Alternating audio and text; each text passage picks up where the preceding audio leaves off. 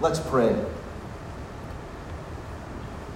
Almighty God, on this day we remember when your Son entered the holy city of Jerusalem in triumph and was proclaimed as King of Kings by those who spread their garments and branches of palm along his way.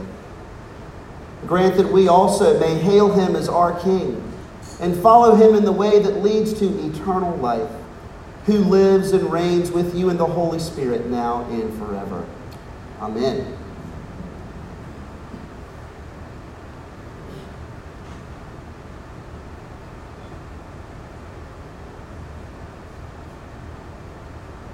Well, I find that of all the services that Christians do throughout the year, certainly in the Anglican world, that Palm Sunday is one of the most powerful.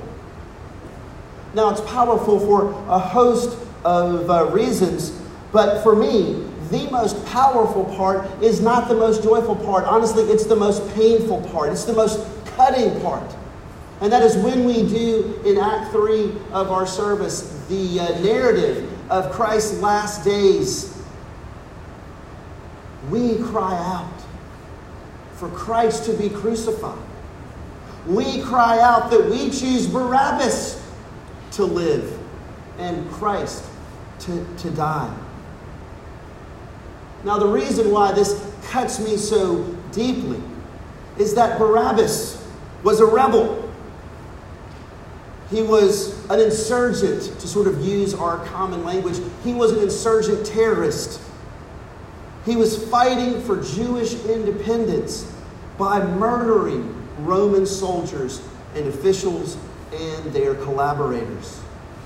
Why? Because you see, the Jewish people would rather, at this time, would rather have political independence than following their true king, God and Father. They wanted to be free from the shackles of these Roman oppressors. So when Jesus Christ came in riding on a donkey, the long prophesied promise that the great King of God's people was going to ride in on a humble animal. The people rejoiced. They welcomed their king. They thought, this is the one who would bring rebellion. This Jesus is going to come and free us from our Roman occupiers. He's going to lead us as we rise up and push these foreigners out. So when he didn't, they turned on him. And that's why there's this great shift from the beginning of our service where we're praising, here comes Jesus, Hosanna, God saves, our King is here, to quickly crying out with equal vigor, crucify him, crucify him.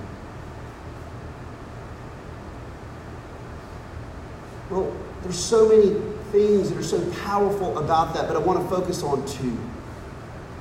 The first one is that our desire to choose the Savior that promises to carry out what we define as salvation is played out here. As I just said, the Jewish people wanted political independence. We'll make our own destiny. We'll decide what our happiness looks like. In fact, we envy those that have what we don't.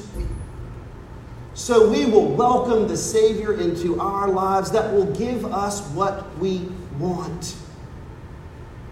How little has changed 2,000 years ago. We still worship the one and welcome the one who promises the salvation we choose for ourselves. We pledge ourselves to him or to her, and we promise that we will follow them as long as they give us what we want. If it's money, we welcome the one who promises to make us rich. If it's relationships, we see a potential spouse as our Savior. Now, we may begin with Christ and may say, Lord, we welcome you in. But when he insists on his own way, and he says, I will not follow you, you must follow me, we crucify him. We cry out for his destruction because he threatens to rob us of that very thing which we believe will make us happy, when in fact he comes to bring true happiness and freedom and life. And this past Lent, we have taken a deep look at the reality of our sinfulness, the reality that we're constantly trying to push Christ out of our lives, to welcome in a Savior that will feed our envy. And that heart of selfish sin culminates in this story. That's our true selves.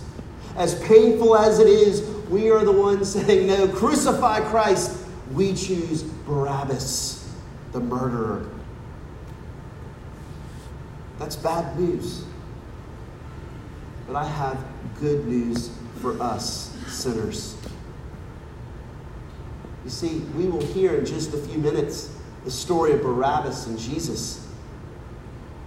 And to understand what's happening here, there's so much happening here, but to understand the good news of what's happening here, we need to understand a couple things. Number one, Jesus' favorite title for himself was the Son of Man.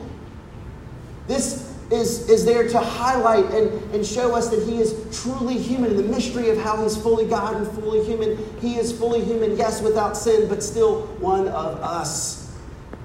And in Hebrew, that's Bar Adam. Bar being son of, Adam being man. Bar Adam.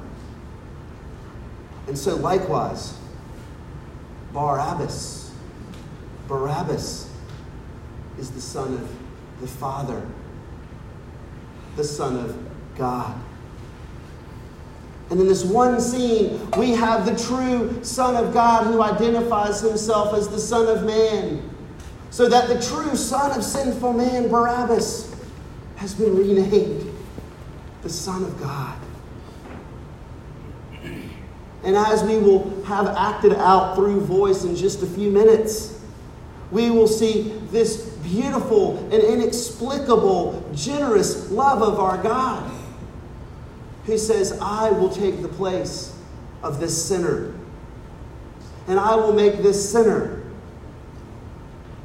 my brother, my Father's true son.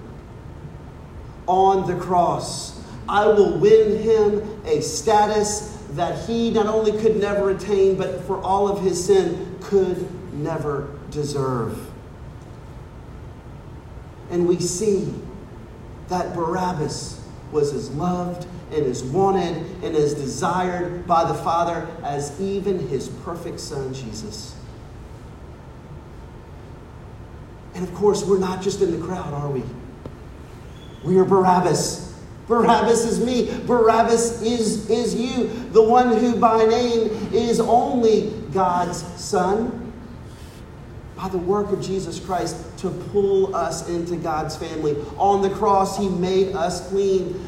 Through his suffering and turmoil, he bore the pain of our sins. So we could truly be God's Son. Isn't that amazing? Isn't that love? Isn't that beautiful? That Jesus Christ would come and save us who cry out, crucify him, and make us God's true sons. And that is good news for us sinners on this Palm Sunday. Amen.